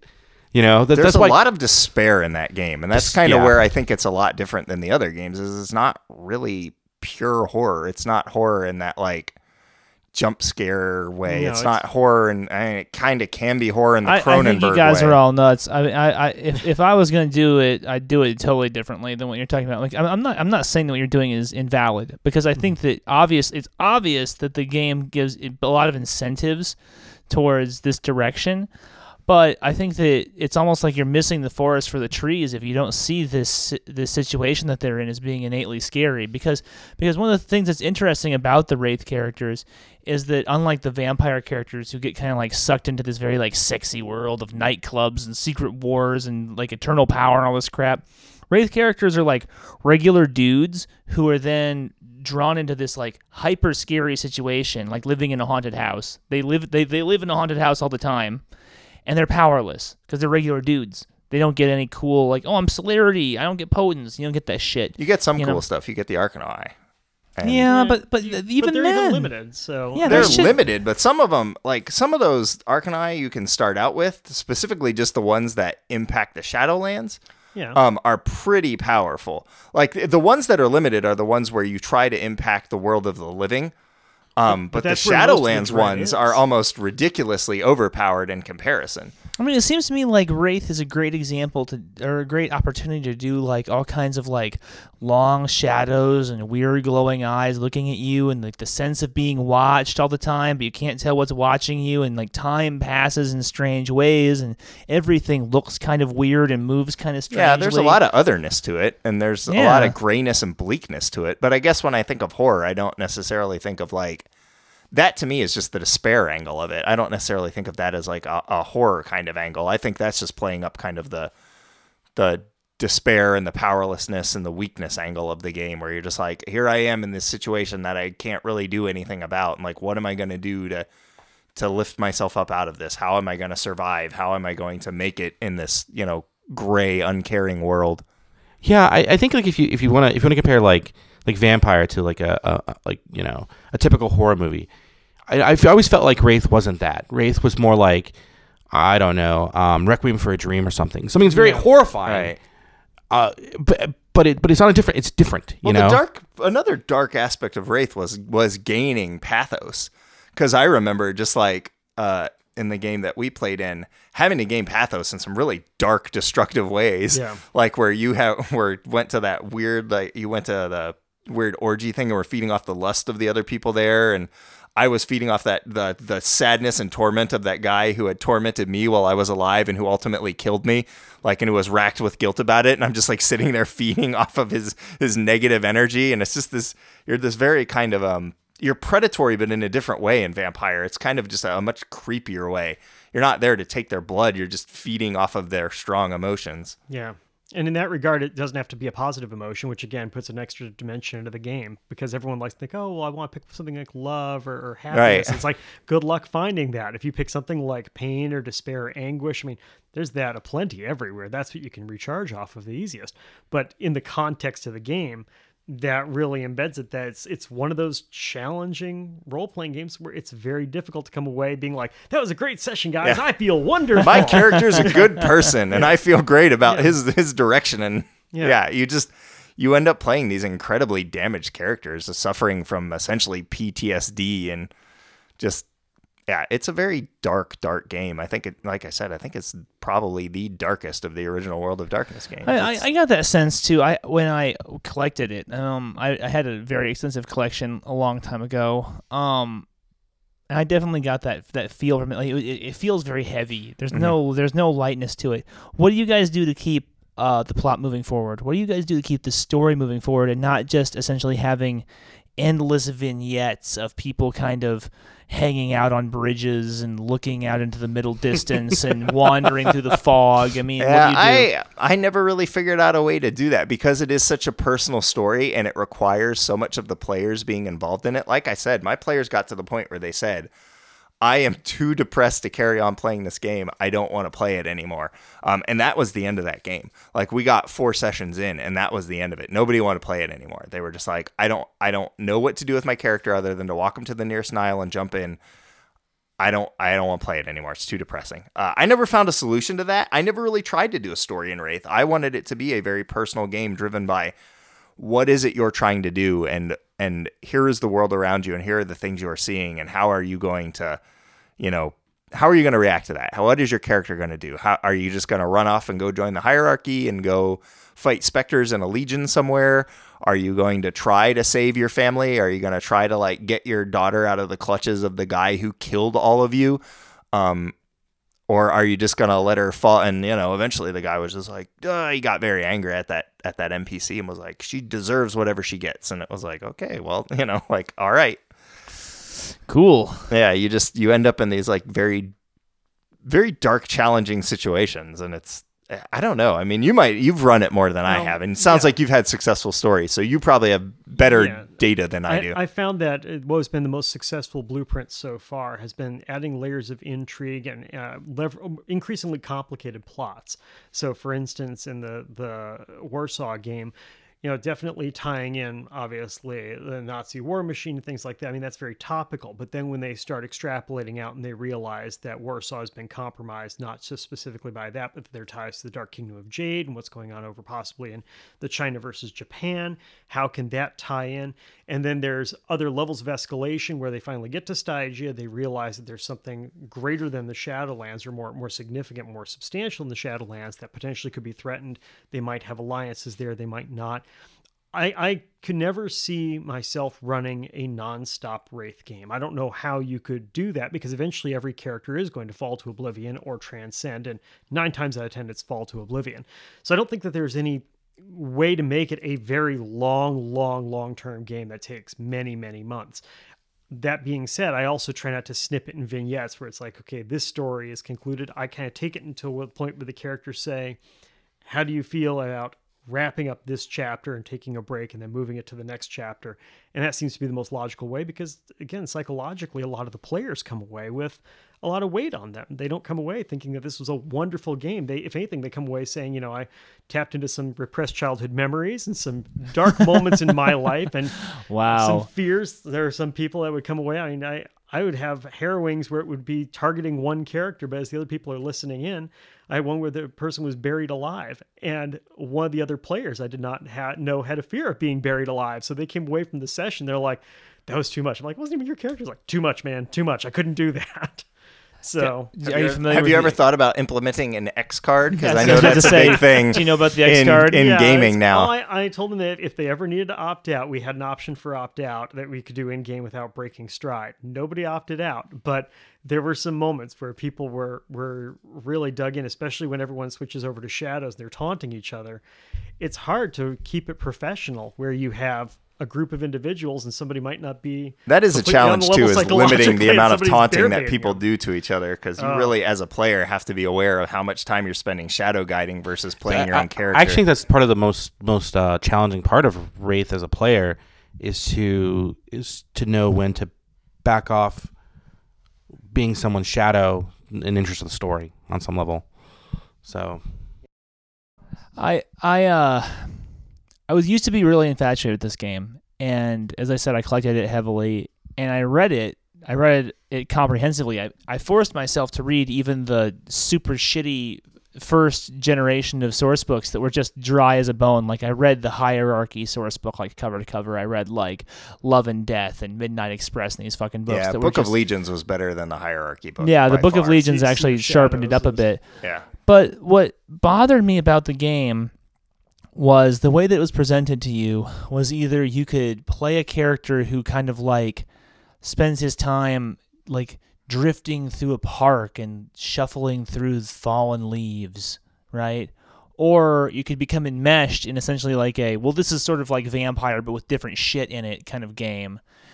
And that second game, it almost like took the surreality of Beetlejuice when Beetlejuice is in the deep underworld and kind of cranked it up to 11 and then said, this is the game. And I was like, I don't know if I want to play that. It's too fucking weird. It's not, I don't know. There's no horror to it. It's kind of like strange and bizarre. I don't want to spend a bunch of time tracking like Arcanoi and guild membership and what the renegades are doing and what the hierarchy is doing. I don't really give a shit about that stuff. I want to run a really fucking creepy ass, like dark, just ink black horror game. And so I think that's why I kind of lost track of Wraith at a certain point. Just like it wasn't the game I wanted it to be. Well, the Hierarchy ends up being almost like a dystopian, 1984 Orwellian Brazil type of organization where it's just this incredibly broken machine, but it is the way that it is and it functions and you're kind of trapped within it if that's the game that you want to run. The Hierarchy will suit that game perfectly. It can also be one of these like Slaughterfest games where it's like, hold the line, and you're on top of a wall and there's these specters charging at Oh you my and you're god! stabbing Why at them. would I want to do that? I If don't you know, wanted but to do that that, is a just play version of the Doomslayers. game you can play. Yeah, Doomslayers Yeah. is the book I'm thinking of, Into the Doomslayers Labyrinth. Into the Labyrinth, Yeah. yeah. Because if you're looking for a run and gun game where all you're doing is just destroying specters, they That's a have source books fantastic for that. resource too for So, specters and yeah. their cults and all that stuff. Like Doomslayers in the Labyrinth, great book. But the major meat of it is just not something I'm really interested in pursuing. Yeah, well, I think this is my biggest criticism about Wraith is that it's overly complicated. It really is a complicated game to the extent to where they could have trimmed quite a bit off and still made it. Oh yeah, you don't have to tell me about it. Like the Arcanoi are associated with guilds, and each guild has its own book. Imagine if every discipline in Vampire had its own book associated with it. And I have a full collection of these things, and they're not short books either, and they're not easy reads.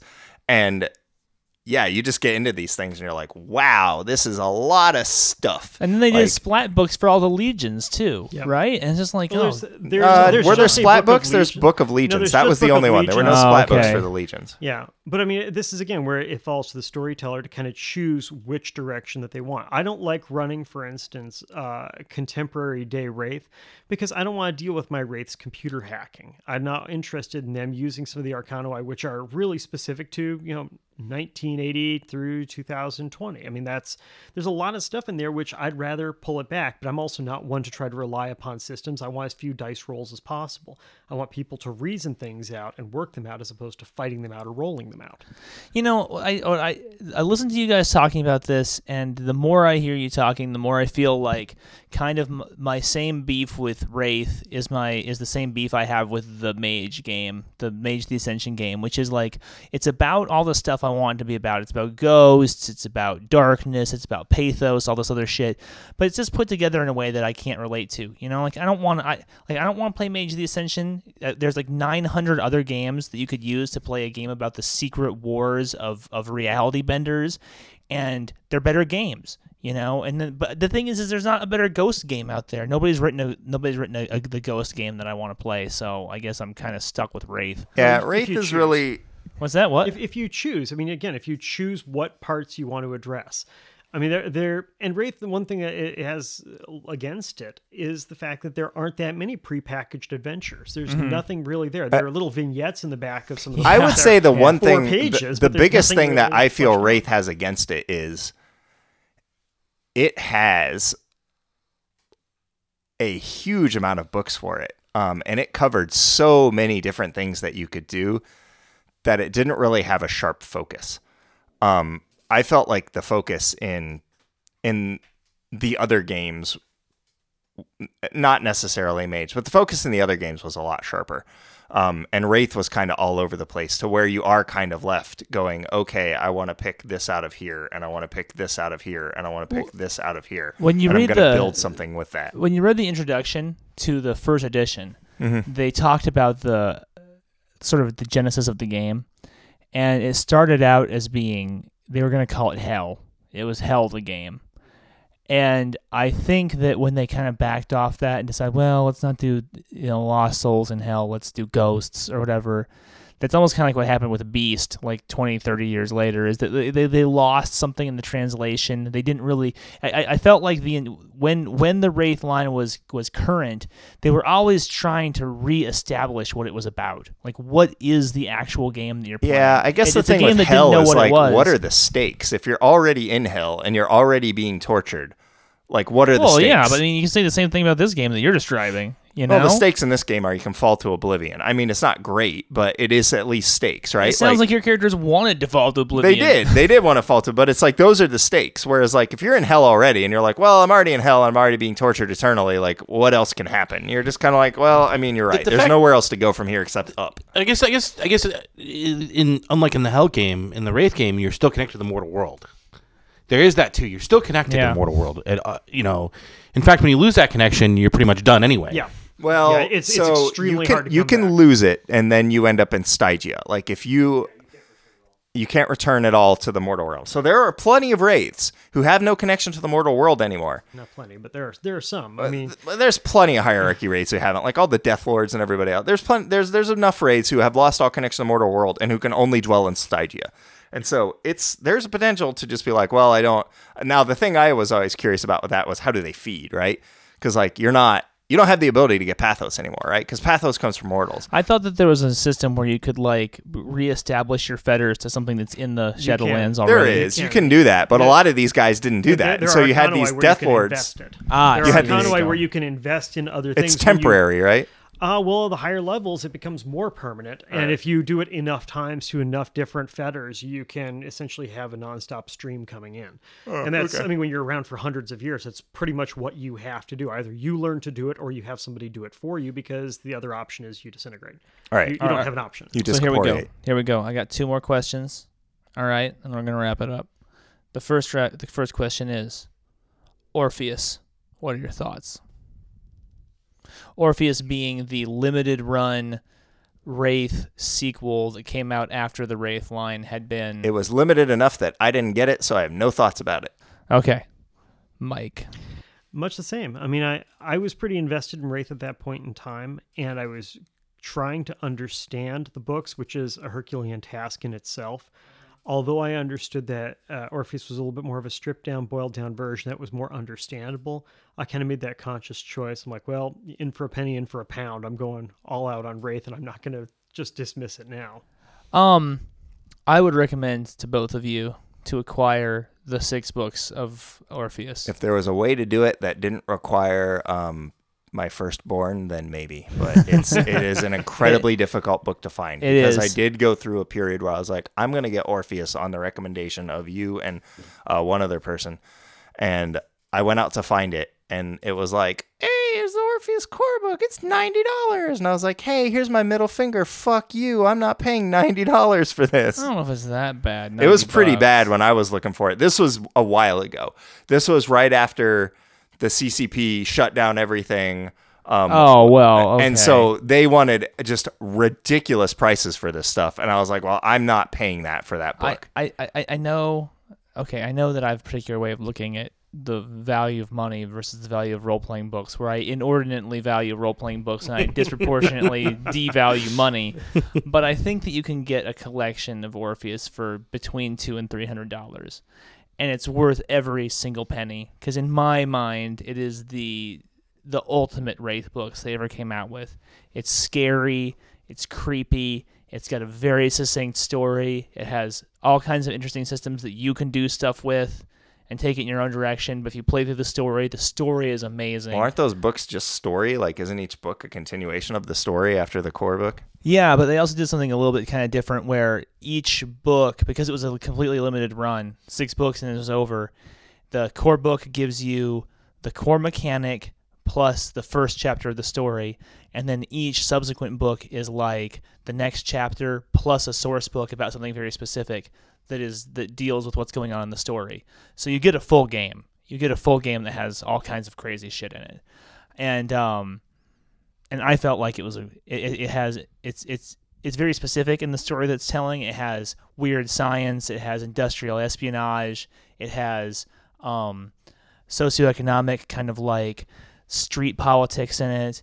And then over all of that, it has this like incredibly creepy, like what the fuck is actually going on here, Flatliners thing going on. I think at the time it came out, I was so burned on the White Wolf books that were coming out at that time that I was just like, no, I'm not interested, because it was all that like Knights of Prophecy and Gehenna and Time of Judgment. It was after that, but that stuff had definitely kind of so that had all happened, and I recall it coming out, and I just remember at that time being like, forget you. I'm not interested in you anymore, White Wolf. Like, you have taken everything that I ever loved, and you have, like, you know, shat all over it, and I have no interest in buying your new thing that you're trying to get me to buy. Well, and so I gave a pass on it. Like I said, other people were like, oh, it's really good, just look at it. And I was like, all right, I'll look at it. And I looked at it. I was like, man, I am not paying this much for this. Like, Wraith 20 will have a chapter, or at least a section, on Orpheus, the Orpheus group in it, and White Wolf Entertainment or whatever has made it very clear that they are very interested in Orpheus and are surging ahead with it full well, if tilt. they ever want to collect all the original stuff again and put it out, then I'll pick it up. So yeah, let that be a recommendation, you guys. Collect it all in an edition like Pathfinder has with the Crimson Throne stuff or whatever, and then I will go pick it up. And no, it's not a bad idea, really. It should be done. It's really not. It should be done with Giovanni Chronicles. It should be done with Transylvania Chronicles. They should take those old adventure books, smash them all together in one source book, and release it and go, here you go. You want to read this? Here's all of them. Here's everything in one book. Yeah. Go. Yeah. I personally wouldn't mind seeing a 20th anniversary Giovanni Chronicles, because if there's a book that needs to be completely rewritten and kind of and beefed up and have the system regurgitated, it's that. I mean, oh my God. I wouldn't mind seeing a just kidding, here's the real Transylvania Chronicles 3 and 4 book. Well, or if they put that out. I think that we have that. We can expect that from White Wolf Entertainment, because they're not gonna. I don't think they're gonna like bind their hands to that shit. And then that's one would hope. Shit. All right, last question. Then we're gonna call it for the night. Wraith inspirations, be it what are the best source books, what music do you need to listen to, what movies, what novels, what is it that you guys pull from? We'll start with Adam, then we'll do Mike. Adam, go. So best books, Dark Reflections, Spectres. I like the Book of Legions a lot. The core book, you can't go wrong with that. Player's Guide to the Shadow is really, really excellent. The Renegades and Hierarchy books, less so. Don't really need to read those. Skip Ends of Empire unless you really want the Memnai Guild information and how that all works. Trying to think what else I really love for Wraith. I haven't played it in so long that it's hard to say. For Wraith inspiration, I always thought Dark City was good inspiration for Wraith. The movie Ghost. Any like What Dreams May Come. Any movie or story about longing and obsession and chasing something that you've lost. Were there any movies or books that particularly resonated with you? That you used, that you kind of cycled into your storytelling for Wraith? So I only ever really ran the 2 Wraith games, and the one was terrible, and the other one was only made it 4 sessions. So I wouldn't say I ever got that far. Okay. Yeah, it's a bleak game. So just bear that in mind when you go to play it. We all know The Crow. I mean, obviously. Yeah, The Crow if you want to do Risen, but Crow really doesn't speak to Wraith to me so much as it does just Risen. Oh, I don't know about that, my friend. It's too gun happy, I guess I'd say, for Wraith. Yeah, it is for that rule set, but the character itself is, especially if you read the comic book, the James O'Barr comic book. The comic book's way better than the movie. The movie, I never got that depth of like longing and despair that the comic had, where he's slashing his own wrists and everything. The movie, he was just kind of more like, my wife got killed and now I want revenge, and it was like, all right. I don't think you're giving it enough credit. I think it's there, perhaps not to the same level as the comic, which was obviously much more saturated with that. It's very romantic, the comic, but it's definitely about a supernatural creature who is a machine that is fueled by emotion, and you can see that in that narrative. Mike, what you got? Lay it out for us. Well, yeah, for me, whenever I'm looking for inspiration for Wraith, I mean, it's less for the storyline and more along the lines of what would be happening for Harrowings or things like that. And I like things that are sort of nightmarish sequences in movies that sort of trigger me. For instance, City of Lost Children, the Christmas sequence where the Santas keep coming out and the kids are sort of crying and things start destabilizing, or obviously something like Requiem for a Dream where everything's heightened reality and she's looking around as she's on the amphetamines. Things like that where things appear amplified, distorted, where it's not reality that's so distorted that you feel that it's too surreal, but it's things that are just creepy or strange enough to where it could actually be occurring, but it's just not right. Because I think that those are really the true elements of horror in the game. It's not something that's shocking or splattering, but it's something that gives you that creeping dread up your spine where you're like, this is not right. Like when you're having a dream and then you're like driving in your car and you're like, wait, I don't own a Prius. Yes, like okay, that. All right. or going down a hallway and the hallway gets progressively smaller and then you turn around and the hallway is still small, the place that you came, and it's suddenly widening out. So anything like Alice in Right, and it leads to your garage and you open it and you're like, wait a minute, I don't have a Prius. You've got a problem with Prius. I don't drive one, so I don't know. But things of that nature, things that tend to warp reality, those are the sort of things that I draw inspiration from. And definitely anything that would be like romantic art, anything, paintings by individuals like Henry Fuseli, anything of that sort of dark, macabre nature, Goya, things of that are really, really resonant when you're trying to pull things that are shadowy or strange, but not too science fiction-esque, for lack of a better way of putting it. That's the way I like to run the games. Cool. Music, anybody? Anybody have any tunes? Some Wraith tunes? Nobody? I've really gotten away from using music in games just because I find it hard to time it right, and you just end up like, oh, hold on, let me fuss with the music while I get the situation. So I don't use music anymore. No, but I mean, like soundtrack to write to or anything? Nothing? Bueller? Again, Liszt. Anything by Joy Division. Yeah, I mean, I go with more of the classical material, but again, I mean, I'm of that nature. So say that again. Franz Liszt. Okay. So anything in particular like that, or Schumann or such. These are sort of things I just throw them on in the background and just have them running. But also, again, I like to put my stories embedded in specific historical time periods. Okay. So. All right. Ben, what are your final thoughts on Wraith? I was just thinking about, when you were asking about music, I was thinking about like all the citations that James O'Barr had for the music that he The Cure listened to when he was Joy writing Division, The Crow. and that's it. Yeah, pretty much. There's some Sisters of Mercy in there. Yeah, Sisters of Is Mercy. Sure. there? I think so. Yeah, I don't recall, but I just remember the Joy Division and The Cure being both mentioned. I remember he mentioned 3, and I can't remember. It might have been Sisters. I can't remember. But all right, guys. Well, I had a lot of fun tonight. Indeed. Thank you guys for having me here. It was very fun talking about it. I do have to give a quick shout out that for the correction, because earlier, this was actually my first Shadowrun game that I had played in 25 years. We were playing 5th edition. This is the joy of text messaging the GM during the course of the conversation, being able to pull up your text and like, oh, shit, it was 5th. You are your own ombudsman. I am. I am somehow responsible for all. You would have known if you'd have seen the core book because it's gigantic. Yeah, it's seriously, it's like 2 inches thick and it's black. It's like Dark Yeah, Eras. Dark Eras is really thick too, and I'm yeah, just like, I don't know that so I'm ever gonna read this. My It's too many apologies pages. to Cameron. He did secure all of the books as necessary for what. 70% of it's on hacking. I'm kidding. So, Yeah, that's true. Well, I hope to be joining you in some of that Shadowrun fun. Maybe you and I get together again, talk about Shadowrun. Mike, thank you for coming. Thank you for joining us. thank you for having me. Guys, thank you for hosting and giving us so much to talk about with Wraith. I feel it was really lively conversation. There was a lot of heightened emotion in the room. I'm sure that A lot of pathos. Wraith is a game I still love. I still carry a torch for it, and I will almost assuredly never run it again. it's Wraith is the one that got away. You keep her picture in your wallet and you don't tell your wife. Who knows? Maybe I'll Wraith run a 20 game comes with you out. guys again. You buy it?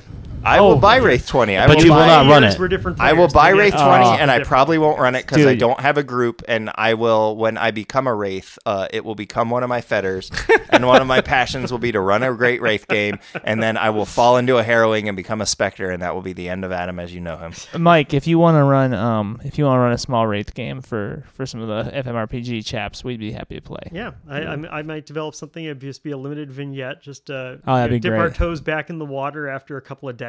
See if it's palatable, and if not, we'll try it again in 40 years. I'm not dipping my toes in the Tempest. You sell that to somebody else. Well, There's all kinds of fellow monsters that live listeners, in the Tempest. we really appreciate you guys taking the time and listening in here. As usual, there's some places where you can go to interface with Full Metal RPG and the Shadowrun Radio Hour. In particular, we attempt to remain very active on Instagram. That's Full Metal RPG on Instagram.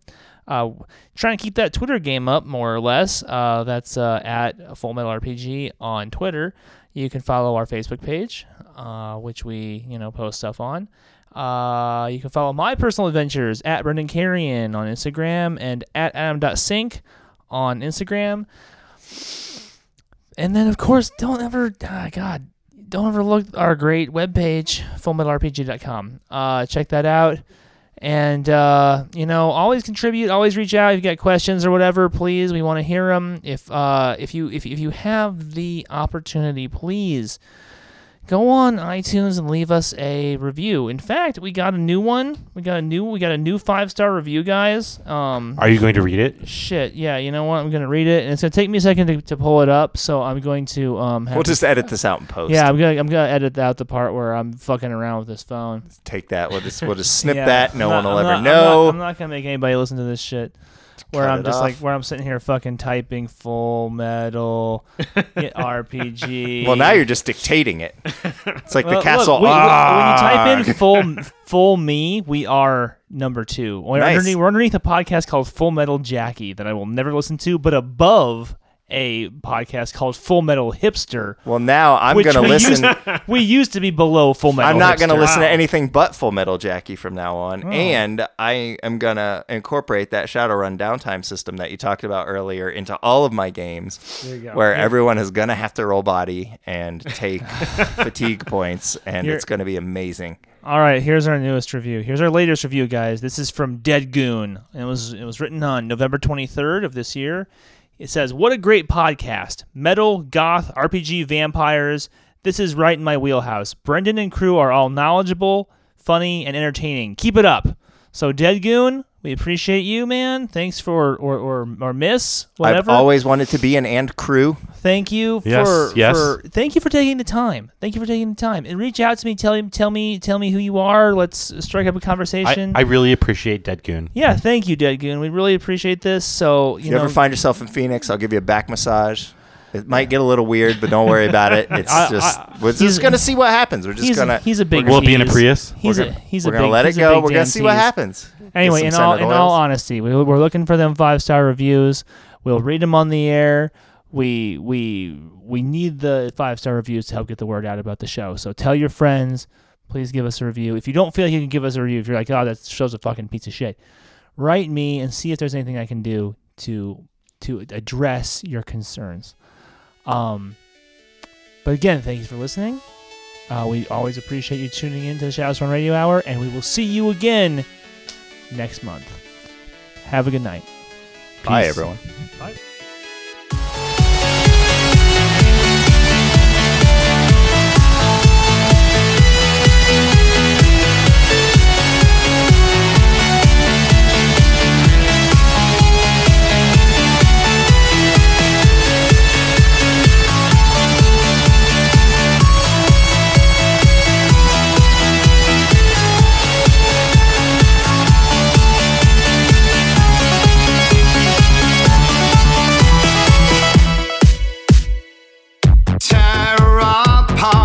The life and times of familiar faces, and tracing lines to what connects me and binds me to images of a remote and never changing grand designs, style and grace. And am I lost in thoughts on open seas? Let the currents carry me. If I could, would I remain? Another life or another dream?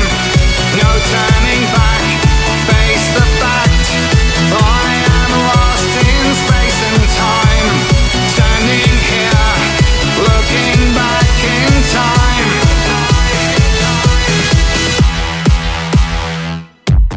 One and all, let us out.